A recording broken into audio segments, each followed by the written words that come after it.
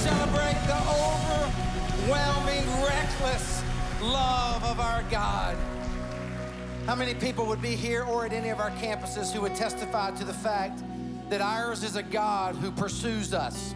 Amen? Ours is a God who comes after us, leaves the 99 to go after the one. I love how the African American tradition refers to it as God is the hound of heaven. He is the hound of heaven, and he just comes after us. Will you pray with me today? Father, we love you, we honor you, we thank you. God, we pray that you would pour out your spirit on us today. Father, we love you today. We thank you for your never-ending love that pursues us. And Father, we just lay ourselves available to you today. Whatever it is that you would like to do in this moment, we ask that you would do that. We open our minds, we open our hearts, Father God. We yield our lives to you and pray that you speak to us. We pray it all in the matchless name of Jesus Christ, who pursued us so much that he left heaven, came to planet Earth to have a relationship with us and to teach us how to live. We are yours today, oh God. Speak and have your way. In Jesus' name, amen. Come on, would you help me welcome all of the campuses at all of our locations? You may be seated. Glad that you are here today. I got a sports coat on, which is a very rare occasion, but I figured I would just do that just for the fun of it. If I get hot up here, I'll take it off. But we are glad you are here. It's going to be a good day. Folks are still pouring in, so come on in. We're glad you're making your way. Make yourself at home. We're so glad you are here. Hey, last Sunday we had Vision Day 18. How many of you were here so I know who I'm talking to? A lot of you, but a lot of you, wow, a lot of you weren't here today. I weren't here last Sunday. What I'm gonna do today is I'm gonna kind of go back and I'm gonna catch some things that I was not able to say last week because we kind of ran out of time. We had these amazing videos. Can we just thank our videography team for what they put together last week? Those were incredible.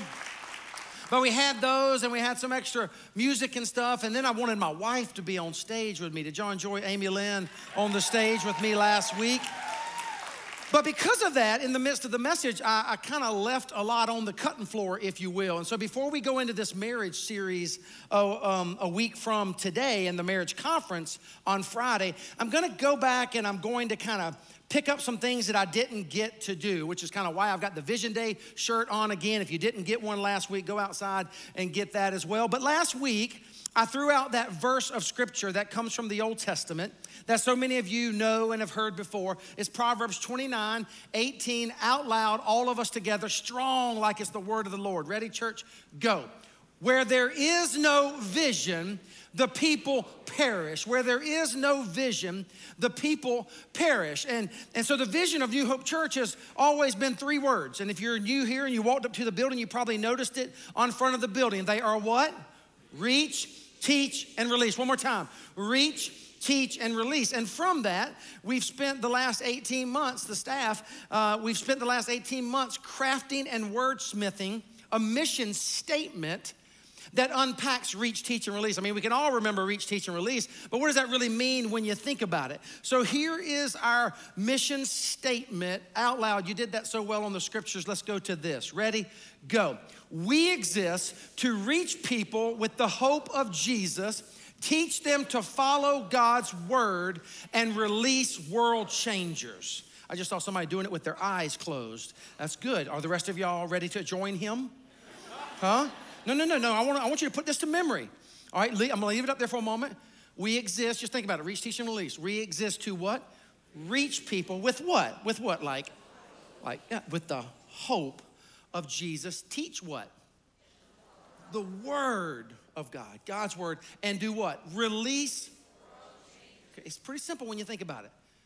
But we will be hitting on all cylinders when everybody who considers this their church home starts to really live and breathe and sleep on that mission. All right, you ready? We're gonna say it one more time. If you're brave, close your eyes. But guess what? We're gonna leave it up, so if you have to cheat, you can cheat. Only time I'll ever tell you to cheat in church. Y'all ready? Go. We exist to reach people with the hope of Jesus, teach them to follow God's word, and release world changers. Give yourself a hand. You did good. I don't know if you've ever really thought about where that comes from, but the passage of scripture that most encapsulates that mission statement comes from Jesus' final words. If you think about it for a moment, if you were Jesus, and I know that's a scary thought. It's kind of like if I was Jesus, that's a scary, scary thought. But if you, I don't need any amens out of the front corner here. But if we were, and you think about the last time you see people, like if you can capture your last words, you're gonna make them pretty important, are you not? It's like sending off, those are important moments.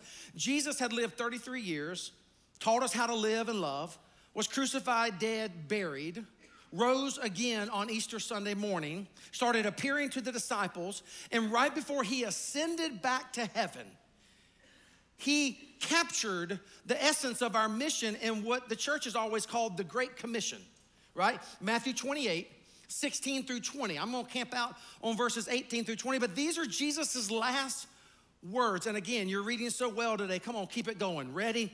Go. Then Jesus came to them and said, all authority in heaven and on earth has been given to me. Therefore, go and make disciples of all nations, baptizing them in the name of the Father and of the Son and of the Holy Spirit, and teaching them to obey everything I have commanded you. And surely I am with you always to the very end of the age. So the year was 2001. We were getting ready to start this church, coming up on 18 years, like I said, and I was studying this passage, and if you just think about it, go therefore into all the world and make disciples, that's reach. Teaching them to obey all that I've commanded you, that's teach. And surely I am with you always as you go to the very ends of the age, that's release. And this is how we spread hope in a very hopeless world. This is how we as a church stay laser focused on what is important for us. You know this if you have a family vision. I hope you do have a vision for your family, or a business vision, or a church vision. This is how we stay focused. This is how we recalibrate ourselves on a regular basis, and we think about what is important to us. Vision, a divine revelation from on high, is what leads us into the future. With a great mental picture, again, for your family, for your business, or for the church, we take the next mountain together, using the talents and the resources that God has given us as stepping stones, if you will, to be more impactful for advancing God's kingdom. It's the power of a mission statement. And I can think of no more important mission for the church, come on, than to be laser focused on giving this world some hope. Have you thought about that for a moment? This world is a very hopeless place.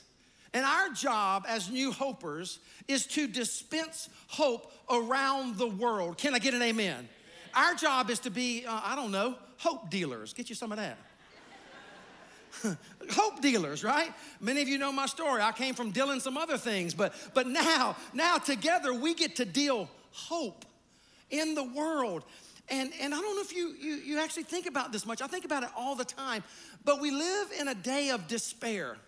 People are literally dying from a lack of hope.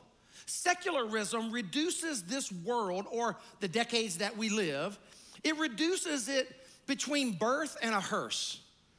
And the truth is, there's so much more to the gospel. I don't know if you've ever thought about it this way, but think about it here for a moment. If you are a Christian, this world is as bad as it gets. Have you ever thought about that for a moment? Let me just let that settle in for a moment. If you have a tendency to get down or discouraged about the hopeless despair of planet Earth, If you are a Christian, lift your chin up. This is good news. This is as bad as it's going to get because you are going to a great place called heaven. Amen? Now check this out though. Check this out. Conversely so, if you're not a Christian, hello, this is as good as it gets. Let that just hang in the air for a moment. If you're a Christian, man, this is as bad as it gets because you're going to a glorious place. If you don't know Christ, this world is as good as it gets because the Bible tells us we're going to a very different, bad place where the absence of God is more than we can actually handle. When I look at our culture and I think about the days that we live in, I think of Charles Dickens in A Tale of Two Cities. Charles says it was the best of times and it was the worst of times. And you hope this is why what we do really matters so much. I know for some of us, it's just kind of playing church. And for others of us, man, we love when I do series like Anxious for Nothing because I'm doing my best to help you personally and help myself. But Vision Day is a time for us to just step back and realize that the church is the hope of the world. And the reason the church is the hope of the world is because it's Jesus's church. Can I get an amen? And when you're dispensing hope to the world, there's nothing more important than what we do internationally or nationally. Ever so quickly, last week we showed you a few pictures of Street Hope and the graduation group. You remember that beautiful group of ladies who the church came in and we were able to minister to and we were able to rescue from poverty and in many cases survival prostitution. Now you're seeing a picture and they're glowing. They're literally beaming with the love of Christ on their face, right? We told you about the Hope Center. The Hope Center that we have established in Kenya. There it is. That's our Hope Center. And those are folks that serve there and are part of the ministry there. It's really, really cool. We're so excited. We're getting lots of traction and lots of energy and engagement from you guys on bringing a Hope Center stateside to downtown Durham that would be an international Hope Center that would resource all of our churches as we continue to alleviate poverty, train people vocationally, right? Help people make it in life instead of just a handout, but a hand up, if you know what I mean. We're excited about that. Those are international and the vision for a local Hope Center and the churches and the campuses. It's all the hope of the world and it matters.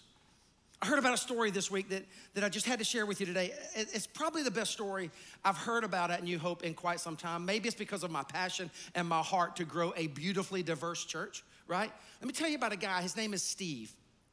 Steve goes to our Garner campus, and Steve had a kind of a difficult life. His dad was absent, and then his mom was all he had. Then his mom died unexpectedly, and then he married this amazing woman. His wife's name was Kathy, and then Kathy died.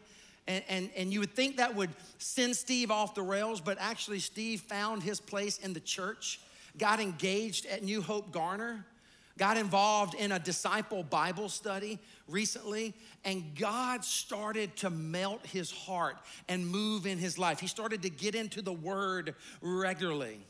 But here's the other side of the story that you wouldn't know unless I told you. On the front of Steve's house, recently flew a Confederate flag. As he was there one day, a delivery truck pulled up to his house to make a delivery. Out of the delivery truck came an African-American man to deliver the package. Steve met him at the door, and Steve said he didn't really quite know how to say it, but he felt like the Spirit led him to ask the delivery man a question. What is it like to deliver to a house where there is a Confederate flag on front of the house? That actually led to a long discussion. I actually heard it was an hour-plus discussion on the front steps of the house. Now, if you're anything like me and you think like, business-wise, you're thinking, dude, if I was your boss, what are you doing taking an hour to sit on the set? But obviously, the delivery guy decided to engage the conversation. They had a lengthy conversation. The brother got back in the delivery truck and left, And Steve felt the Holy Spirit of God leading him to take the Confederate flag off the front of the house. I was talking on the phone to Steve and just kind of understanding the story more. And he said, Pastor, here's what led me to do it. He goes, I just kept spending time in God's word. And as I read God's word, I saw unequivocally clear in the scriptures that as a Christian, I should love all people regardless of anything. And I knew I had to take that flag down. And guess what he's going to replace that flag with? A Christian flag. Sorry for those of you who are getting ready to say, "Oh, glory." No. He's going to put a Christian flag on the house, maybe with Old Glory. I don't know. But that is the power, is it not? Of what we're doing. Changing lives, embracing a mission that is not about me. It's not about you. It's about the hope of Jesus Christ. That is what New Hope is about. If you love it, let me hear an amen. So let me ask you a question, though. Very important question I want to ask you. It's a practical question. And I realize that in a church like ours, we're reaching folks that were a lot like me. Maybe you didn't grow up in the church. Like we were never churched. We were unchurched. We were de-churched all in one. We just never went to church. And so maybe what I'm about to talk to you about is something you've never heard of before. But I want to preface it with a question. We all get excited about the mission. Amen? We all get excited about the way God's using us to change lives. Amen? Here's my question. How do we pay for godly mission? How do we as a church pay for godly mission? Because ministry and mission costs money. And maybe you've never stopped to actually think about this. And so what I'm going to do in my remaining time, and I promise not to make it too painful. I promise not to try to rant and rave and scream and twist your arm and manipulate you and all that kind of. No. What I want to do in my remaining time today is just talk to you about how the church funds mission, how the church resources this God-sized vision that the Lord has given us. Now, first of all, let me tell you what it is not. We do not fund the ministry of the church through bake sales in the lobbies of our churches. Amen. Now, I would love to eat some of your baking. I'm sure you are a good baker. But that's not how we fund the mission of the church. Here's another one maybe you grew up with. We do not fund the ministries of the church through car washes. Though my truck's kind of dirty. It's been hunting season, it's muddy. I'd love to get my truck washed. That's not how we fund the missions and the ministries of the church. We fund the ministries of the church through this word that most of you have heard of, but again, some of you might not have heard of. It's called the tithe. The what? Tithe. And I'm overly pronouncing it like that because when I first became a Christian and I got in the church, I'd hear a pastor talk about tithe, and I thought he was saying tie, T-I-E. And I had to take a moment just to realize what he was talking about. He's talking about the tithe. And so what I want to do is I want to talk to you a little bit today about that. And in this very moment, I want to acknowledge that some of you are thinking, darn, we were doing good until about a couple of minutes ago. Hey, can you just lean in for a moment and think about it? Studies show that the average Christian gives anywhere between 1.5 and 2.5% of his or her income to the work of the Lord. So I realize that in this very moment, there might be a sense of dread or like conviction. And if God wants to do that, like I want to get out of the way, right, and let God do that. But more than anything, what I want to do today is just kind of talk to you for like Vision Day Part 2. Last week we talked about the why. Why do we do this? Why do we embrace upon a vision like this in our church? Because people matter to God and therefore they matter to us. Amen? That's the why. What I want to talk to you about in my remaining time today is how. It's the how to the why. In Matthew, Mark, and Luke, 1 out of every 6 verses deal with money. Of the 29 parables Christ told, 16 deal with people and their money. Now, if I know anything about churches, and this is what some of you have experienced, some churches talk way too much about money. That's why some of you are here. Like I hear it all the time. Some churches like ours, I believe, we don't talk nearly enough about money. I'm really convinced that one of my shortfallings as a pastor is I don't talk about money enough. I believe that when I look at scriptures and I see how much it's in there. But every now and then I gotta bring this subject up and talk to you about it. Take some notes with me if you will. Grab your pen, grab your teaching notes, jot this down. Here's one thing. I don't think it's a fill in the blank for you. It's just a statement that I want you to capture. People of faith invest the tithe into the eternal. Why don't we say that out loud together? Ready? Go. People of faith invest the tithe into the eternal. You sound great. It's amazing when you think about it, but the only thing that we will get to carry with us into heaven is that which we invest into the eternal. You've never seen a U-Haul behind a hearse. We can't take it with us. But the reality is, the Bible teaches that as I give to the Lord's work, and I see people being saved and redeemed for all of eternity, that is actually investments into heaven. Some of you are like, okay, so what is a tithe? Again, let me just slow down and let you see what God's word says. Leviticus 27, verse 30. A tithe of everything from the land, whether grain or the soil or the fruit from the trees, belongs to the Lord. So who does the tithe belong to? The Lord. It is holy to the Lord. So when you honor God with the biblical tithe, that's holy. That's sacred to the Lord. Verse 32, every tithe of the herd and flock, what's that next phrase? For those of you who are in the learning mode, the tithe is the 10th. The tithe is the 10th of income. Every 10th animal that passes under the shepherd's rod will be holy to the Lord. No one may pick out the good from the bad or make any substitution. If anyone does make a substitution, both the animal and its substitute become holy and cannot be redeemed. These are the commands the Lord gave Moses where, church? Where? At Mount Sinai. What else did Moses get at Mount Sinai? The 10 Commandments, exactly. This is a sacred place and a sacred part of our scriptures. Hey, if we don't like Leviticus, back on up a little bit. Go all the way back to Genesis, the first book of the Bible. Let's read this one out loud together. Ready? Go. And he blessed Abram, saying, blessed be Abram by God Most High, creator of heaven and earth. Let's continue. And praise be to God Most High, who delivered your enemies into your hand. Then Abraham gave him what? A 10th of everything. In other words, the power of the tithe that is sacred, set apart, and holy is when a woman of God, a man of God, a child, or a student of God, even on their allowance, takes 10% of what they have been given, realizing that it all belongs to God, not just the tithe. Can I get a witness?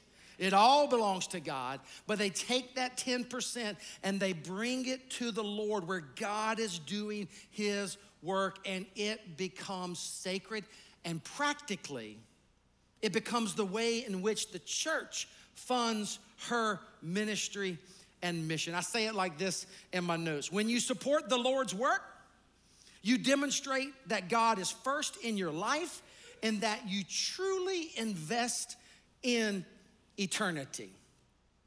Now, those are Benji's words.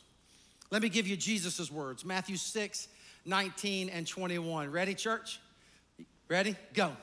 But store up for yourselves treasures in heaven where moth and rust do not destroy and where thieves do not break in and steal. For where your treasure is, there your heart will be also. Hey, let's just unpack those few verses for just a moment today. Where are we to store up our treasures? Did you catch it? In heaven, exactly right. When you sow into a ministry that is advancing the kingdom of God, is saving souls and redeeming lives, you are storing up treasures in heaven. Can I get an amen? Check it out. What does the word tell us about the treasures that are stored up in heaven? They're eternal. moth, rust cannot destroy. They are eternal. Last question. What does the word tell us about the connection between our treasure and our heart? Did you catch it? Where your treasure is, that's where your heart will be. So a good way to think about this, my pastor used to teach me this when I was a young Christian. If you want to know where your heart is, he used to say, look at your checkbook. Now, who does checkbooks anymore, right? Who even carries cash anymore? But if you want to know where your heart is, look at your bank statement or your checkbook or your spending log, whatever the case may be. And that is an indication, Scripture says, where your heart is. Look at Proverbs 3 and 9. Ready, church? Out loud, go. Honor the Lord with the first fruits of all your crops. So what the word is saying, hey, whatever you make as a human being, it can be a college student who earns a scholarship or a CEO who makes $750,000 a year. I don't know, right?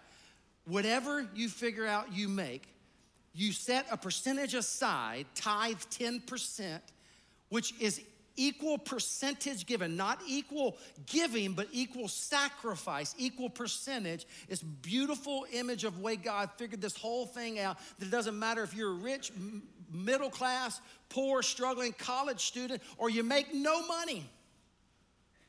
I get this question a lot. I need to say this before. I get this question. Inevitably, after this service, somebody will come up and ask me, well, Pastor, what do I tithe if I don't earn any money?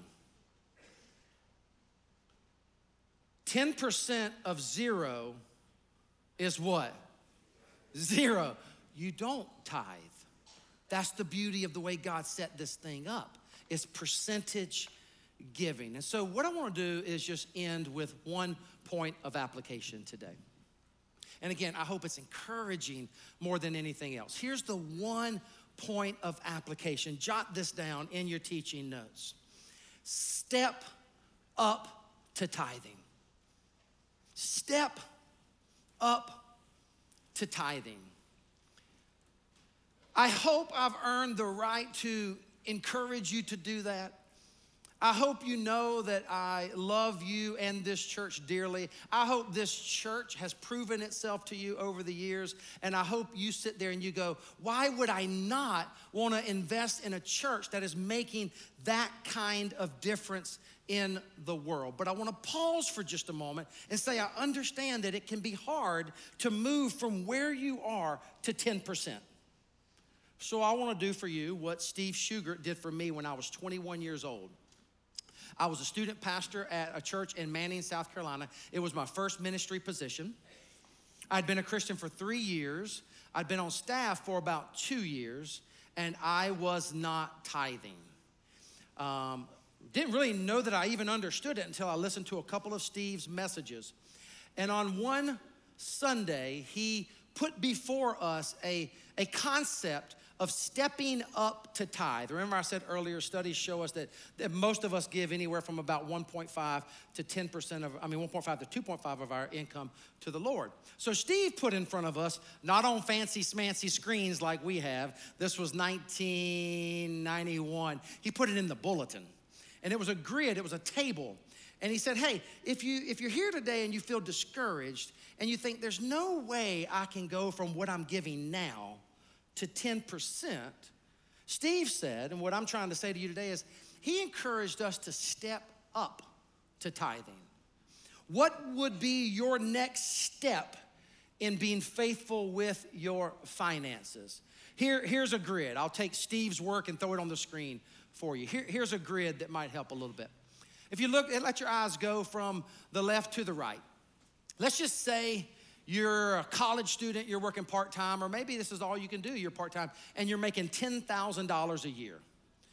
The biblical tithe is what? 10%. It's $1,000, right? It's not rocket science. It's simple math. It's divine wisdom from on high. Again, equal sacrifice, percentage giving. The tithe is 1,000. But if you're here and you don't give anything, or at best you tip God every now and then, you know what I mean? You throw a 5 in or a 20 in. What Steve said is, why don't you think about, instead of trying to jump to 1,000, why don't you think about going to 500? And then next year, you jump another 5%. It's the whole step up. Or go to the next one. Say you make 20. Pretty simple. 2. Well, you know what? I don't know if I can do 2. So I'm gonna take some steps and I'm gonna do 1 now and hope to step up. Let's go another slide or 2. You can take this on up. You're smart. You guys can figure it out. You say you make 40, right? There's your tithe. There's your half tithe. Say you make 80. There's your tithe. There's your half tithe. The point is, try to take a holistic view. Try to not jump from where you are, unless you can, to where you need to be. Maybe you ought to take a few steps along the way. And if you will take a few steps, what was the movie, the old movie? What About Bob? Remember that?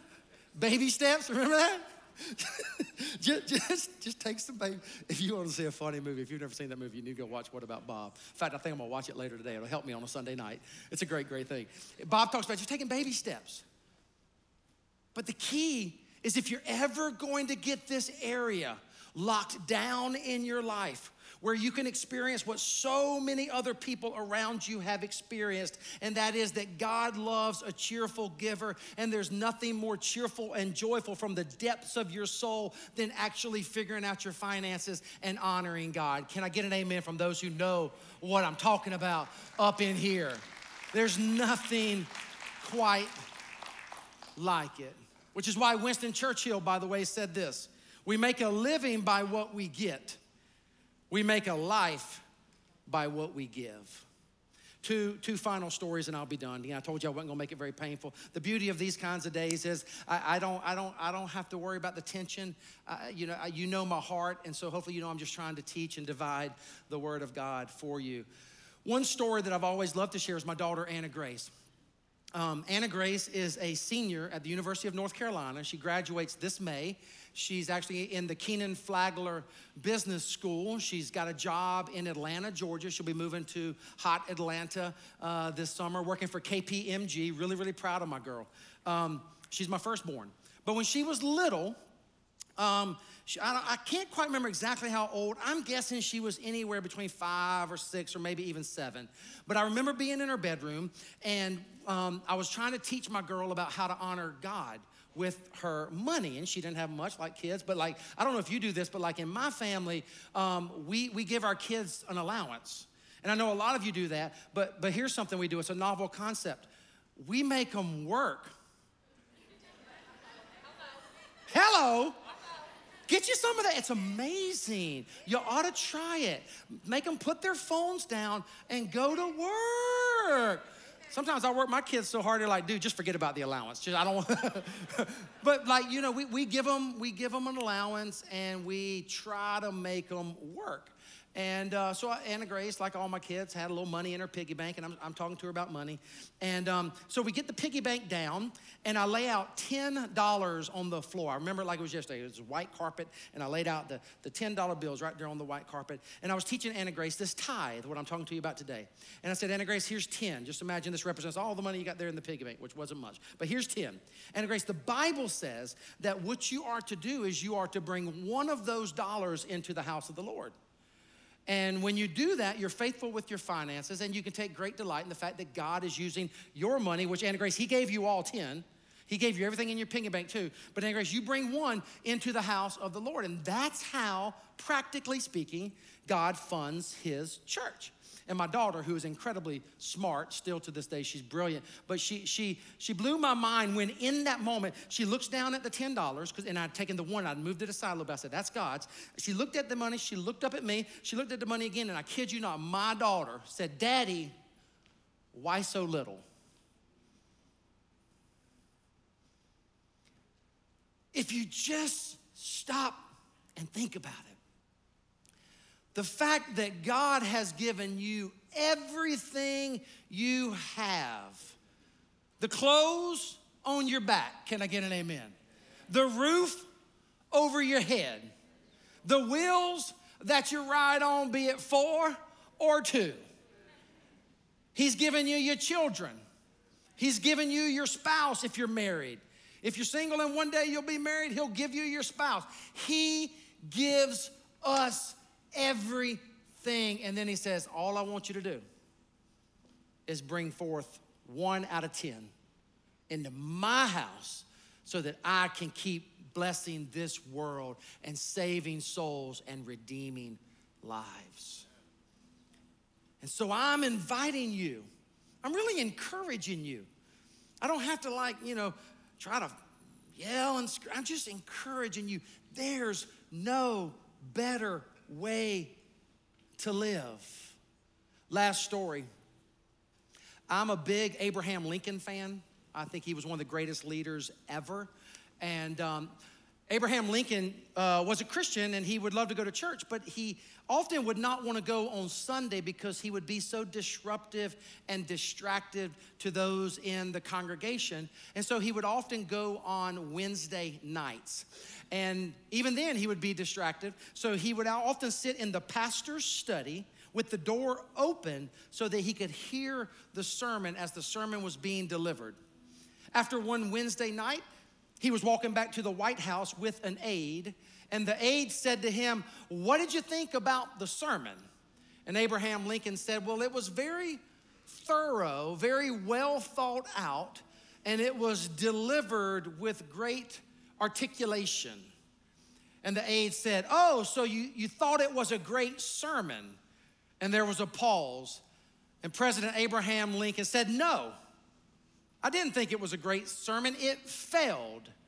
He said it failed because Dr. Gorley, that was the preacher of the day, it failed because Dr. Gorley did not ask us to do something great. You know what I'm asking you to do? When I challenge you and talk to you about these kinds of things? I'm asking you to do something great with your life, particularly with your finances.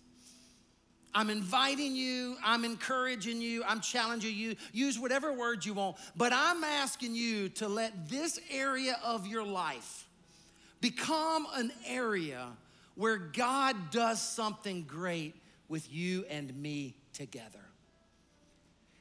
And if you think about it this way, the more people, the more of us who honor God with the tithe in this church, the more New Hope Church is going to reach her redemptive potential. And as long as you're at this church or any church, and you at least don't start to take some baby steps to getting this area right, check this out. We will not reach our full redemptive potential as we continue to push back the darkness, lift high the light of Christ, and try to change this world. In other words, in the words of Lincoln, to do something great. And so we're going to end today, and we're going to do something a little differently. We're going to give you some time just to sit with God.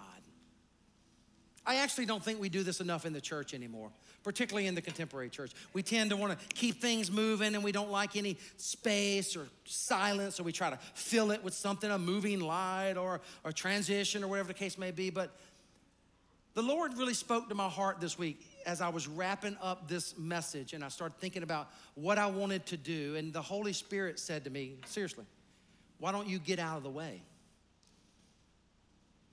And that's what I'm going to do. I want us to pray. And then when I'm done praying, I'm not even going to say amen. I'm just going to shut up. And I'm going to get out of the way. And I'm going to give you about, y'all might want to extend it a little bit today, but 60 seconds to sit with God and pray about this. And then my hope and my prayer is that as we wrap up today, you'll actually keep working this one. You'll actually go home with a spouse or by yourself. Do the math, figure it out. Go online giving. It's the most secure, reliable way to honor God with your tithe. Online giving. You don't have to worry about it. You set up reoccurring, and it takes it out every single month. And you can put your head on your pillow at night knowing that you have honored God with the tithe. So let's pray together. What do you say? And I want to ask all the campuses to just try your best. If we can just stay put. I know I say that from time to time, but Sometimes the tendency is that we say, let's pray, and you guys jet for the door. Would you do me a favor today and try to stay through the final song? The last song that we're singing is King of My Heart. What a great song, right? For where your treasure is, there your heart will be also. The invitation today, church, is to let Christ be the king of your heart in the arena of your finances. To get that area right so that God knows that God can trust you and bless you, because you will be a blessing. Hey, let's pray. What do you say? Let's pray. All heads bowed, please, eyes closed. Hey, can I challenge you to do something? While you're praying, can I challenge you to just open up your hands? That's a powerful posture. It's just, put them in your lap, if you will. Turn the palms towards heaven, as if to say, God, everything I got is yours. You've poured what I have into my life. Today I'm feeling a little challenged. I'm feeling some conviction. But this would be the big step for you to take. Today, God, I'm gonna actually start getting this area right in my life. Let's pray. Father, thank you. You've been so good to us. I thank you for your word. I thank you for the divine wisdom from on high, for the way in which you've set up the resourcing and the funding of ministry and mission. God, I want to thank you for every New Hoper who's ever given anything to this church, God. You've been so gracious and you've used it so well. Father, would you speak to us now? Where we need to be challenged, would you challenge us? Where we need to be encouraged, would you encourage us? Where we need to have trust, would you trust us? And would we be trustworthy? Father, I love you today. I thank you for these beautiful people. And I pray that in this moment, as I try my best to get out of the way, Father, would you minister to them? Would you be with them as they wrestle with this topic? God, where there's conviction, we're sorry. We plead the blood of Jesus over this area of our lives. We receive grace upon grace. And we take our next step forward. Have your way with us, we pray.